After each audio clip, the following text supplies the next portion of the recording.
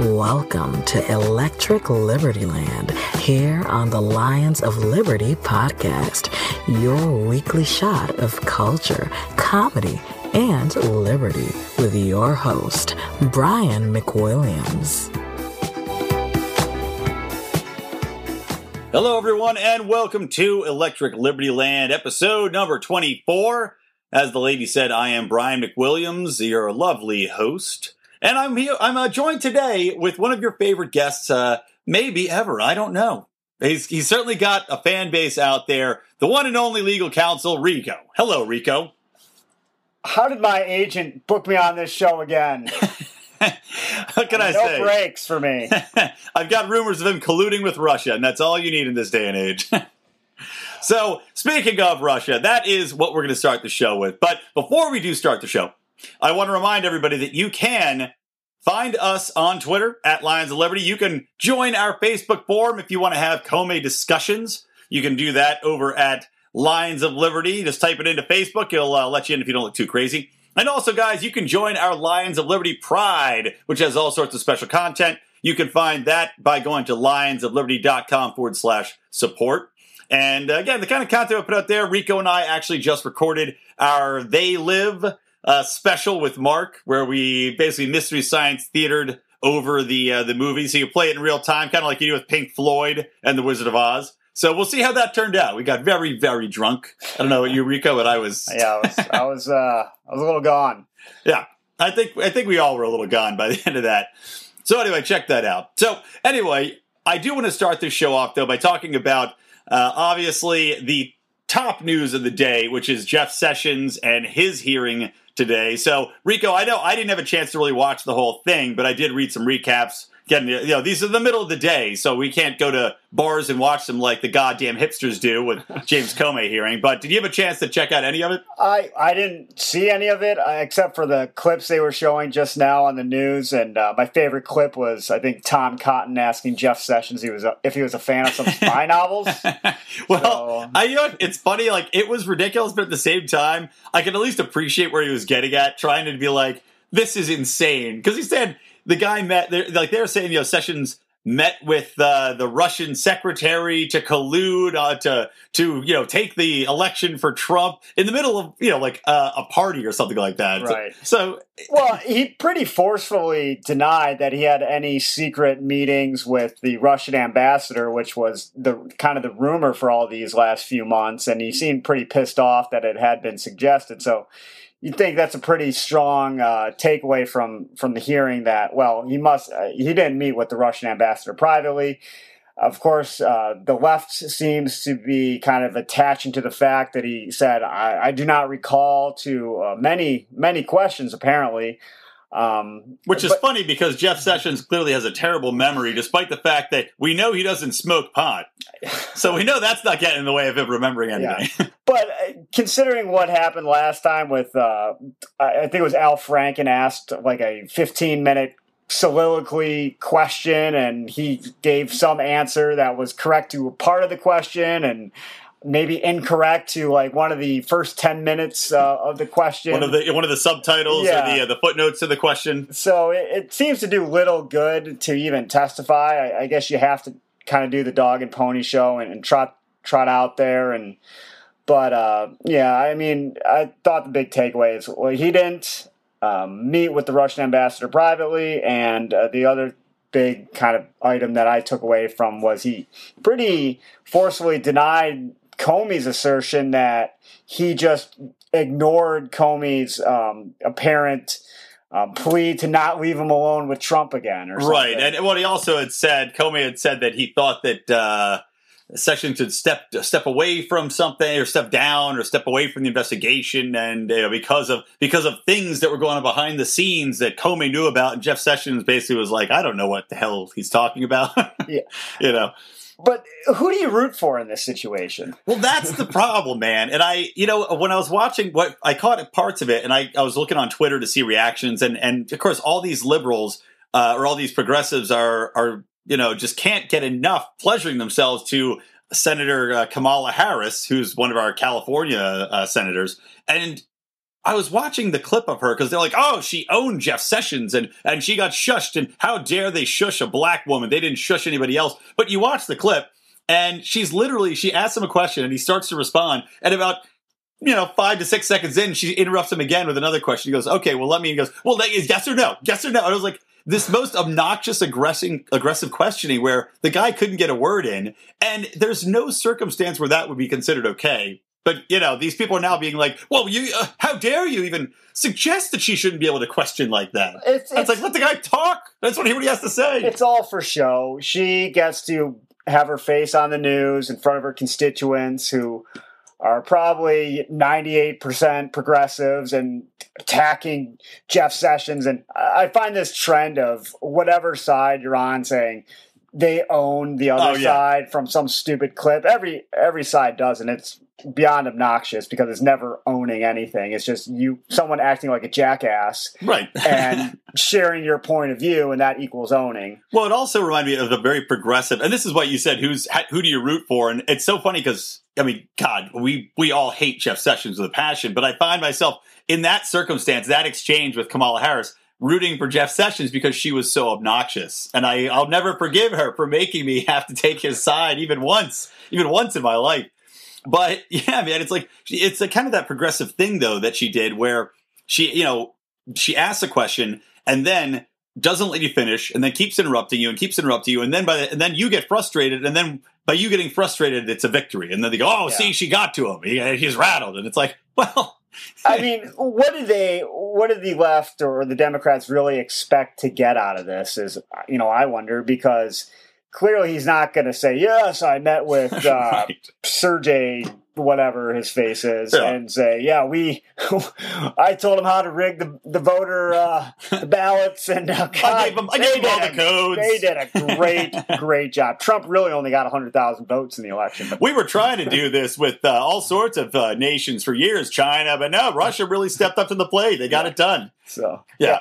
Well, that is the same thing with like the Comey hearings. Well, anything like after, I remember Donald Trump responding to Comey and all this stuff. And the liberals were like, we need to get Donald Trump out there. He needs to testify. He needs to get under oath. And I'm like, do you really think any president under oath is still, you think they're telling the total truth? Ever? If there's ever any president stupid enough to agree to testify under oath and answer every question, it might be Donald Trump. True. But he probably would answer honestly too. He's the only one that would be dumb enough to answer honestly. Like if there's, I would say I don't think Donald Trump is a liar. I think he believes what he says. It's just wrong half of the time. Well, he also then must change what he believes very frequently because he might. I don't know. He's a businessman. One of our next topics, I guess, will be the Saudi Arabia deal. Yeah, and I believe during the election he was stating quite vehemently that Saudi Arabia may have had some involvement in 9/11. Look at where all the attackers are from. He was no fan of Saudi Arabia. And what does he do in the last few weeks? He agrees to sell a bunch of arms to Saudi Arabia. $110 billion worth of arms to a nation that was just confirmed that people can sue Saudi Arabia as a country for the 9/11 hijackers and the terrorists involved. And Rand Paul had wanted to stand up, and he was one of the people leading it. Al Franken voted against it, but they wanted to have a resolution to stop the sell of all those arms to Saudi Arabia, which failed 47-53 in the Senate. So that's going to go through. But but the point does remain that, why are we giving them all of these arms? Well, we know that they're, they have supported extremist groups in the past. Well, we know that they have one of the worst civil rights and one of the worst humanitarian rights records of anybody. I mean, women have no rights. You've got people getting beheaded and crucified over there for protesting. And yet we're like, oh, what do you need? $110 billion to go and kill a bunch of Yemeni civilians? Sure. Yeah, it's pretty mind-boggling, especially because he just had, what was portrayed as a very cordial and maybe successful meeting with Netanyahu. I think that was a few weeks ago. So it's kind of odd that he would, whatever they talked about, I'm sure it wasn't, hey, go give Saudi Arabia a bunch of high-grade weapons that we're going to have to develop better weapons against. Right, which is what Rand Paul was saying that too. he was saying that Israel, he's like, well, anytime we give Saudi Arabia weapons, now Israel's going to have to ramp up their weapons, which meanwhile, we give them a lot of weapons anyway. And does that sound like a dream come true for the military-industrial complex? Absolutely. That's got to be one of the driving forces behind it. And you wonder how much of an influence they have in the Trump administration so far, because he seemed to be much less bellicose during his campaign than he is once he got into office. He seems to be much more hungry for war in a few different spheres. So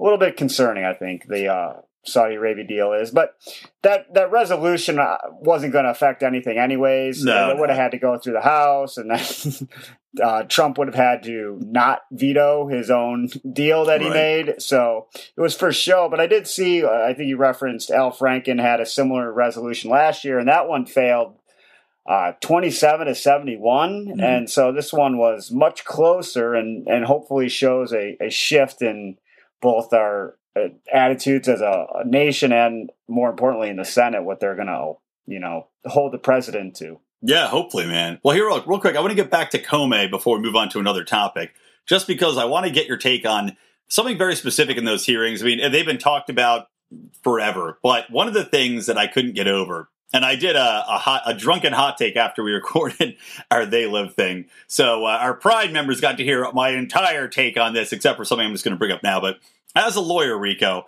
I want to ask you a question, because one of the things I was blown away by in the Comey hearings is that he meets with Donald Trump.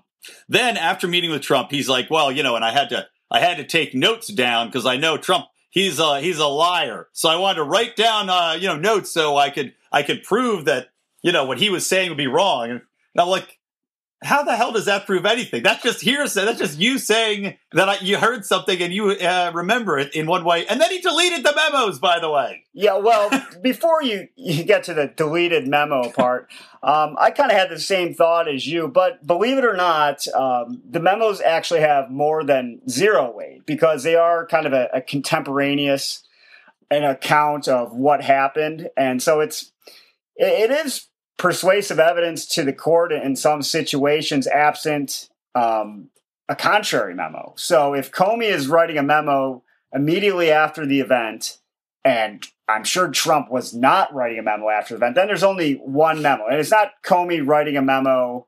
2 months later. It's right after the event. And, shrewdly, he's thinking, okay, well, if this ever comes, shit hits the fan, and I want my story to have more weight than Trump's. And it would anyways, because Trump's not really thought not to very be. much like. Yeah, but the fact that he recorded this memo contemporaneously almost does have some legal weight. But then if he deleted the memos and no one's seen them. This is like the Lutheran that they covered on South Park, where he saw the golden tablets, and he wrote down the shit, but nobody can confirm what he wrote down because no one else gets to see it. Well, that becomes a problem, because you do have to produce the memos. So I'm wondering, okay, well, how did he leaked his own memo? Well, how did he leak his own deleted memo?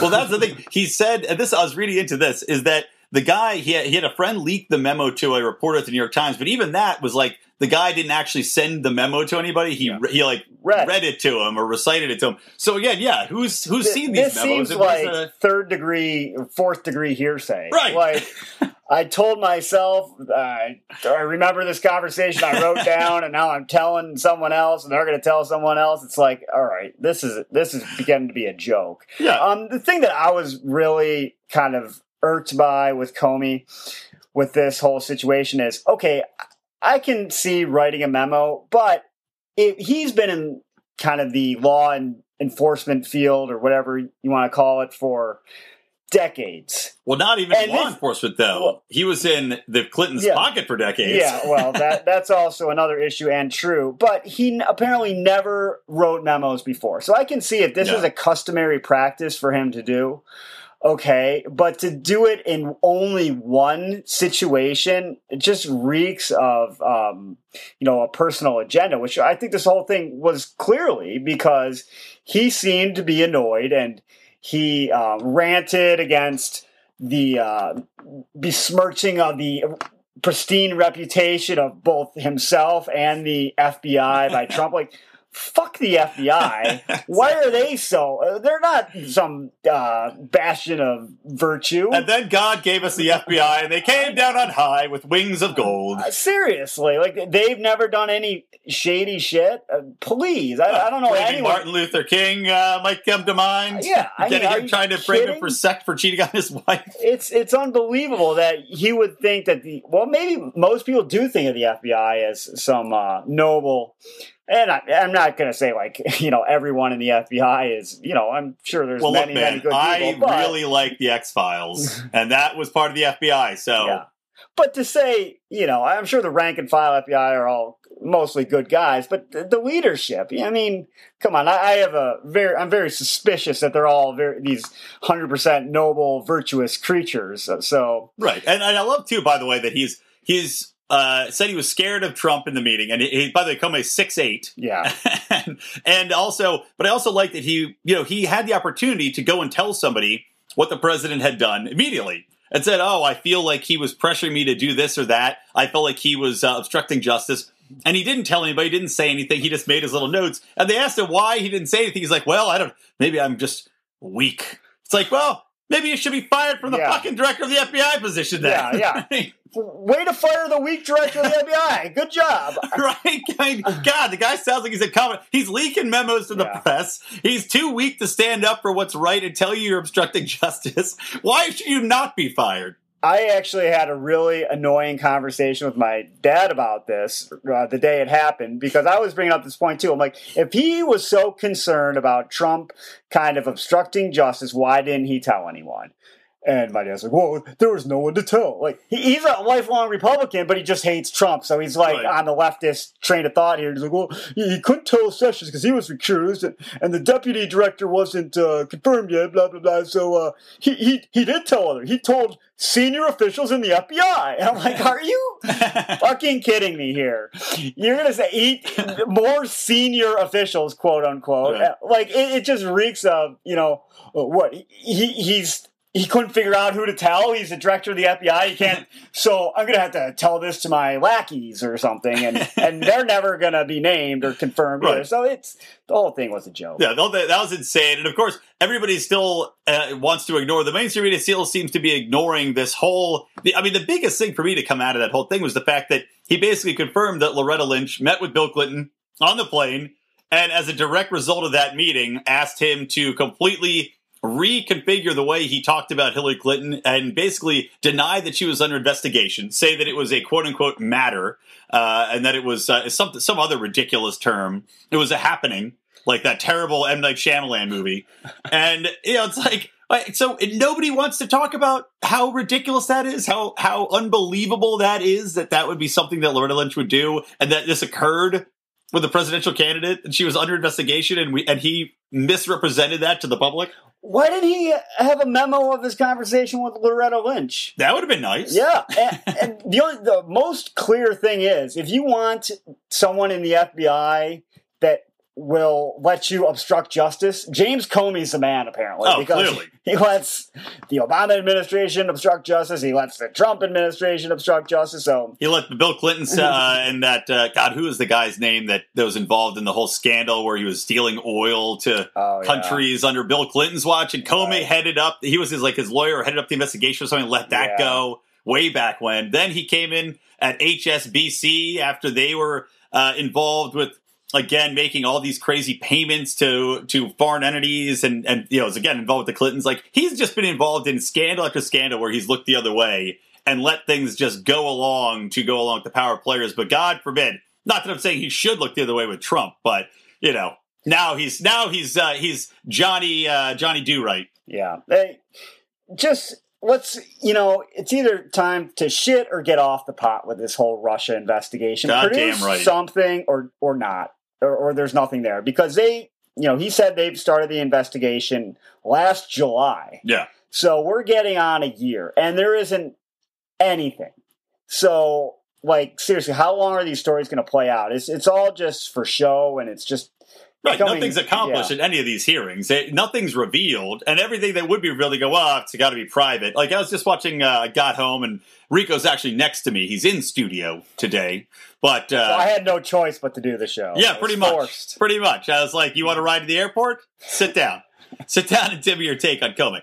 But I was watching Tucker Carlson. I got home and I flipped it on, and because I like Tucker, I think he does a good job with interviews. But he had this crazy progressive on that was just harping on that. Do you read the newspapers? 17 agencies is like that was not what they said a year ago. Like that was back when Hillary Clinton was still possibly could win this thing, and still nothing, still no evidence.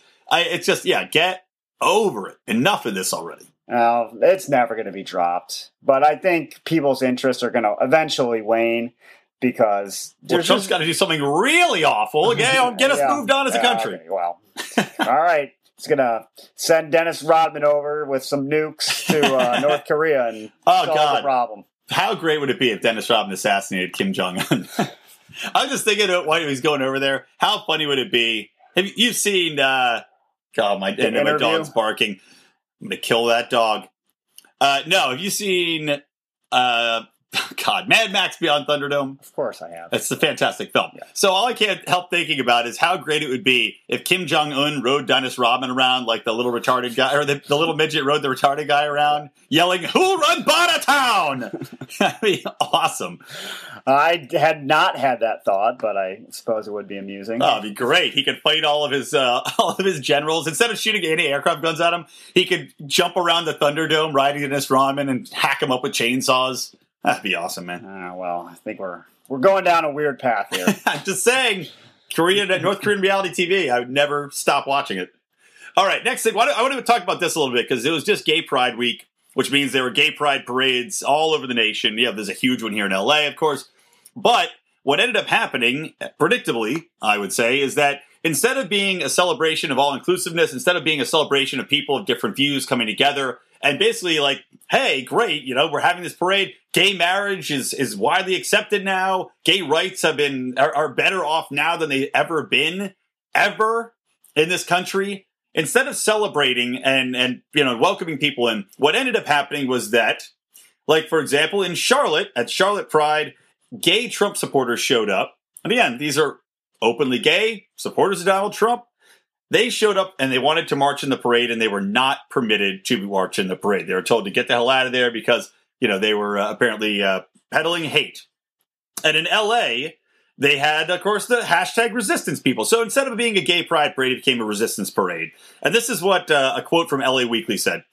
"The Resist March was built around the concept of standing in solidarity for all human rights," explains Brian Pendleton, a CSW board member. I don't know what that means. "The march is meant to be a celebration of humanity that is all part and parcel of the LGBTQ community. We are immigrants, we are women, we are seniors, we are communities of color, and on and on. Very few communities encompass so many different types of Americans." So again, it's supposed to be a celebration of humanity, all people, solidarity, yet... Unless you like Donald Trump, and then get the fuck out of here. Yeah. It's kind of ironic because there is actually a couple... 20 years ago or so, there was a Supreme Court case where I believe it was a gay pride group sued one of maybe the New York, some kind of St. Patrick's Day parade because they were not... Probably Boston. It was probably Boston St. Patrick's Day. So they were suing to be included in that parade, and now they're excluding. So it seems the shoe has dropped and they've gained a little bit of power. So I do love how that works. As soon as the people get the power, then they start picking and choosing who's invited this exclusive event. So it would be interesting to see like what their main gripes with Trump are, because he is, not perfect, I guess, in the LGBTQ plus world. I think their principal thing on that is he has kind of cut federal funding to fight, certain enforcements of, discrimination. Right. And I know he's a supporter of the religious freedom laws that are put into place where people aren't going to be forced to won't be forced to bake the gay cake, Right.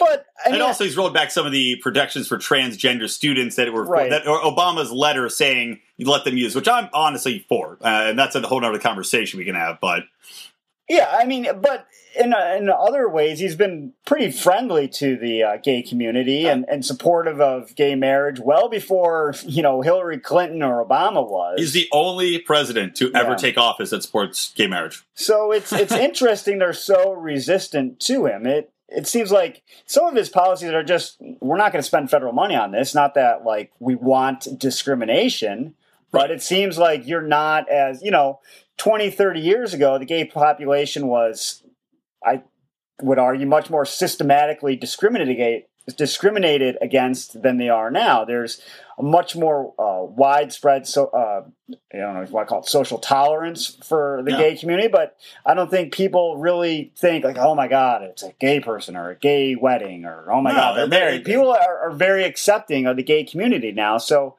I think the level of discrimination is much less and, certainly not perfect. I would guess they think it's far from perfect, but we've come a long way as a society. And do we need the federal funding for all these certain programs? So, Right. I don't know. They seem to be picking new battles that they don't need to be picking. Well, I agree with you. And what it comes down around to me is like a lot of people become this, they get pressured by friends. And again, I blame social media for a lot of this because a lot of this anti-Trump rhetoric from people who are LGBTQ, obviously the T part I can understand since they want the bathrooms, but it's pressure from their friends. Everybody wants to go, and most gay people are friends with progressives, and that they may have some people that are conservative they're friends with, but a lot of them are friends with progressives, and probably all progressives. So when they see everybody jumping on the anti-Trump bandwagon, what are they going to do? They're going to jump in with their friends and make it a big thing, and then once it gets steamrolled or once it gets snowballing, there's no stopping. Isn't this kind of counterproductive as well? Because you'd think, okay, well, they have a common bond in that, the fellow members of the gay community, they can, meet on some issues and then have a real kind of discussion and try to change, Trump supporters' minds. Like, why do they have to think, oh my God, you're a Trump supporter, you're a piece of shit? Right. No. I mean, like, okay, we disagree on some issues, but you know what? This is where I think you're wrong at. And for these reasons, and just kicking Trump gay supporters out of the parade, right? And that's not going to accomplish the goal. No, it's going to accomplish nothing. And also, you look at it this way too. Okay, if there's one day, look, hate each other the rest of the year, but if there's one day you should be able to come together and just say, all right, we're just going to be proud and we're going to be, gay and we're going to march and we're going to enjoy ourselves. Shouldn't that be the day? I would think, but I've never been invited, so I don't know. They're excluding me too. Me neither, my friend. Me neither. All right. Next thing I want to talk about is this ties into kind of more of this madness that's going on. But I want to talk about Evergreen College. Are you familiar with this story at all? Not really. No? All right. Well, I'll break it down. I think a lot of our listeners probably are familiar with it, but let me tell you what happened. You can give me your take. So basically what's been going on is there was a professor named Brett Weinstein there. And I apologize if I'm mispronouncing his name. It might be Weinstein. I think it's Weinstein. But Brett Weinstein was a professor of, I believe it was biology or sociology. And he had, gotten this email, and they have a day of, it's supposed to be like a day of abstinence. And every year they'd have it. And it was essentially to show how necessary people of color were to the campus, to the everyday function. Abstinence? Or not, absence. Okay. Whoops, Freudian slip there. Sorry, a day of absence, not abstinence. No one's getting laid. Okay, no, day of absence. So what happened is people of color would be, they'd say, okay, we're encouraging you to not come to campus so that everybody can see just how necessary you are to campus life, how much you'll be missed, etc. Voluntary thing. Everybody else just come to campus as usual. So this year, this organizer, the organizing group of it, which clearly is, people of color, and I believe it was a black woman, black student. But he, this email goes out from this group, and he responds, and basically the email had said, we want for the day of absence this year for all people that are not of color to stay off of campus. All teachers, all students. So you guys are not allowed on campus, essentially. So he wrote back and he said, yeah, that's crazy. I mean, look, I'm supportive of your mission. You know, I don't want to come across as being flippant. I'm supportive of it, but there's a difference between asking somebody to voluntarily leave campus to show how they be missed and telling people that they're not welcome on campus for this day. And I don't agree with it, but I'm happy to talk to you more about it and whatever. So people show up. He shows up. Some other students that are white show up, and nothing happens for about a month. Then a month after this initial thing happened, about 30 to 50 angry students show up in a mob and start yelling and screaming at him and, you know, shouting in his face. And he's trying to talk to him. But as we've seen with a lot of progressives, there's no speaking to people at times. It's just simply you're being yelled at and they don't want to hear what you have to say. And they're just going to shout you down. And that's what happened. And it became to the point where it's like people are violent. There's threats against him. There's students marching and yelling outside the dean's office and calling for him to be fired. And again, all over this minor incident, which he treated very respectfully. This seems a little bizarre because I don't know. You'd think if, and maybe I don't know anything about the college. It would seem like minority students would learn of the terrible policies of this college and elect to go somewhere else. You would think so. I'm reading the story, and perhaps this just means how out of touch I am. But one of the complaints is that Black, trans, disabled students are actively being sought out and confronted by campus police on a constant basis. Now, that seems like a very, very discrete subset of the population. Yep, especially the disabled students. Yeah, Black, the cops trans, disabled students. Right. Like, they're messing with James. How many? I mean, maybe there's a lot. I don't know. It just seems like it would be a very small number. And, a few incidences can just completely distort whatever kind of statistical basis they're relying on. But that's kind of bizarre. And they're calling all the teachers racist. I'm very skeptical about that. Yeah, and especially they're calling him racist. And he had, his past, if you look at all of his history, it's actually fighting for racial equality. When he was back at a different position, he had left a position because he felt that the institution was expressing racism. So, again, it's all making this massive issue and not wanting to hear any sort of response from the other side. And there's teachers that are calling for his ouster, too. And, of course, the school's not in any way supporting him. Other teachers that he's friends with are too cowardly to stand up and say, this is crazy, this has to stop. But I mean, and again, none of these students are getting kicked out, despite the fact that they've literally, they're coming up and, physically intimidating him. They're not letting him come on campus. They canceled a few days of school because they said, well, it's not safe for you. Just the method is just so out of line, it seems to me. If you're all so upset with the policies of the school, well, certainly protesting is a valid thing, but just becoming violent, you could also just leave the school, and that would hit them in the pocketbook. Right. That would send a very strong message. And if there was a report of hundreds or thousands of students leaving because of the policies of this particular college, guess what? That college is not going to do well recruiting incoming students. They're going to be bending over backwards to, ease the concerns of, whatever policies that are affecting or discriminating against, because the social media backlash would be huge. But that's just not the tack they took. Right, but also I can't stand the fact that they're, again, getting violent, but the lack of dialogue. The lack of willingness to actually consider any other point of view and this mob mentality is sickening. And you look at this guy, the college hasn't fired him yet, but if they do, is he going to be able to get a job anywhere? Probably not. And all because of this. And again, I don't see how you can legitimately, from a neutral perspective, read the actual email he sent. And I'll link to the story in the show notes, which again, you can find at lionsofliberty.com/ELL24. But I'll link to this initial email, but you cannot legitimately read it and say that he said anything offensive, that he was anything but utterly respectful. And the argument he made makes complete and total sense. I would love to know what they think is racist. Yeah, right. If this is what sets you off, my God. Touchy-feely. It's a real world. It's going to be tough. Speaking of touchy-feely, that's a great segue. So tell you what I want to do. I want to take a quick commercial break.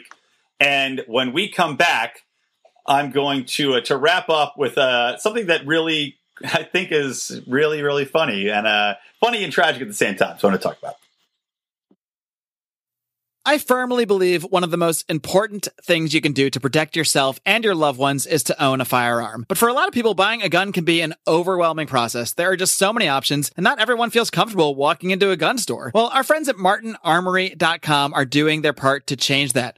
Martin Armory was founded with a simple goal: to make buying a gun simple and affordable. Instead of carrying thousands of different guns, martinarmory.com only carries 25. This allows them to focus on providing the most popular guns on the market at insanely cheap prices. And now, for a limited time, their prices are even more insane, as martinarmory.com is offering Lions of Liberty listeners free shipping. Simply go to martinarmory.com, pick an awesome gun, and enter the promo code LIONS. Again, that's martinarmory.com. The promo code is LIONS. All right, and we are back, everybody. I gotta say, I'm excited about the new sponsor, Martin Armory. I am personally, the gun I'm looking at is the 357, a little 3.5-inch 357. Rico, do you have a specific gun that you prefer? No. The PPK on 007. Oh, I love that. I used to be able to shoot people right in the head, knock them dead. I never beat you. No, I'm still a sore amazing. spot. All right, so welcome back, guys. Please do check out our sponsor there. We're excited to have them on. So here's what I want to talk about here. And it really cracked me up. But I have I do stand-up comedy, and I have a comedian friend named Dana Moon. You can look her up, follow her on Twitter. She's liberal. I don't want you to give her any shit, but she's really a very funny girl. So she had a tweet, and basically here's what she said.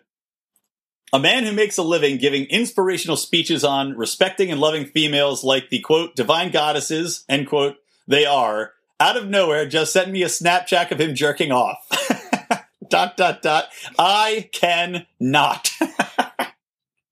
Okay, so in regards to that, I saw that, I had to laugh because, male feminists. And the reason I had to laugh was because I think this is far more common than people think. So, Rico, what's your take on it? Are guys who are overtly super feminists, do they really believe in the cause, or are they simply using it as a way to slide their way into some vaginas? Based upon my statistical analysis of this one person, I'm going to say, the latter. I don't really know personally any super hardcore inspirational speaking feminists, so it'd be hard for me to generalize. Maybe some actually believe it. Maybe others just like to send jerk off Snapchats. Maybe. I don't know. I don't know, because it harkens back to, I think I was listening to Jordan Peterson on Joe Rogan, but he was talking about this and how he feels, and again, Peterson's kind of I think he's also a biologist, but he was talking about this and saying it's a very common thing that actually happens, because when you do think about it, you've got these men, and I'm not going to, I don't want to go to the way to bash feminist men, because I'm sure a lot of them believe in the cause. But at the same time, there's a lot of these guys who maybe they're not the alpha males, maybe they're more betas or, I don't know, Cetas. I don't know what you say with the C, but deltas. C is a Charlie. Charlies? Yeah. They're Charlie males. There you go. So anyway, you got these beta Charlie deltas. And he's saying that this is a way for them to compete. Our evolutionary mindset kicks in where you want to get laid, you want to get up in there, and so you say, okay, what's the best way for me to do this? Well, I can get on their side, I can worm my way in and become a friend and an ally for this cause, and make them think that I'm sensitive and all for them, and then I can worm my way in there, and when they're least expecting it, boom, I pounce and I'm out of the friend zone and I'm into the sweet sauce that is the female body. It's definitely one strategy. It's like the evolutionary kind of the guy in Animal House who's strumming the guitar, right, and singing these very I gave my love dainty songs, and he's got like a bunch of chicks around him, and that was the feminists 50 years ago, and now it's inspirational speakers, and they're sending Snapchats. Well, wait, look at the animal kingdom, right? It reminds me of, I was watching I think it was Mother Nature, Planet Earth, and there's the big elephant seal who's got all the ladies, all the hot seal chicks are after him because he's the number one. But then you got these little sneaky seals, and as soon as that guy's out of the way, they like, oh, I got to get in there. They sneak in when he's not looking, and they try to find any way to have sex. I honestly do think that it happens a lot more than we'd like to think, and that a lot more than women would like to think, because, look, at the end of the day, guys are still guys. Even though you put on a feminist mantle, I think your base instinct to be like, I really would like to have sex with a lot of these women. I'm all for women's rights, but I also am all for having a lot of sex. Yeah, well, he's just throwing it out there, and he's saying, if you don't like it, send it right back. Right. So, that's what you did. Well, I think she was hoping, I think this guy was hoping that Dana would send something right back, but unfortunately what he got was a lot of scorn instead. So I want to know who it is. I do too. I don't know why she didn't out him. If I was sending something like that or sent something like that, and it was somebody that was a public figure, I would definitely be like, hey, Johnny Divine Goddess over there just sent me his schlong, and I'd like everybody to see it. It's up on, I uploaded it to YouPorn, so right. Here with his home address. Right. So anyway, all right, I think that's it. Anything you want to bring up, Rico? Anything special you want to share with the audience? No. Okie dokie. Artichokes. All right, cool. Well, guys, thank you for joining us on this edition of Electric Liberty Land. I want to once again remind you, follow us on Twitter at Lions of Liberty. Listen to Mark Claire on Mondays with his in-depth interviews with visionaries of the movement, and very special show coming up on this next Monday, guys. It's going to be the 300th episode. You do not want to miss it. Mark's got some amazing guests that are going to be in studio with him. So check that out. John Odie Odermatt on Felony Fridays is fantastic. And like I said, please do support the show. Give us a review on iTunes. That really helps. Check out the t-shirts, lionsofliberty.store. We have some awesome shirts from Dan Smots, our good friend and designer. And, of course, you can support the podcast through our Podbean Patrons program. Everything does help. We're trying to grow this show, and your Liberty dollars will be put to work. Basically doing more of this. Sending us to Vegas again. Yeah. God, I wish. All right, guys. So thank you so much from me, Brian McWilliams, from our legal advisor, Rico, from the Lions of Liberty. Always stay plugged in to Liberty.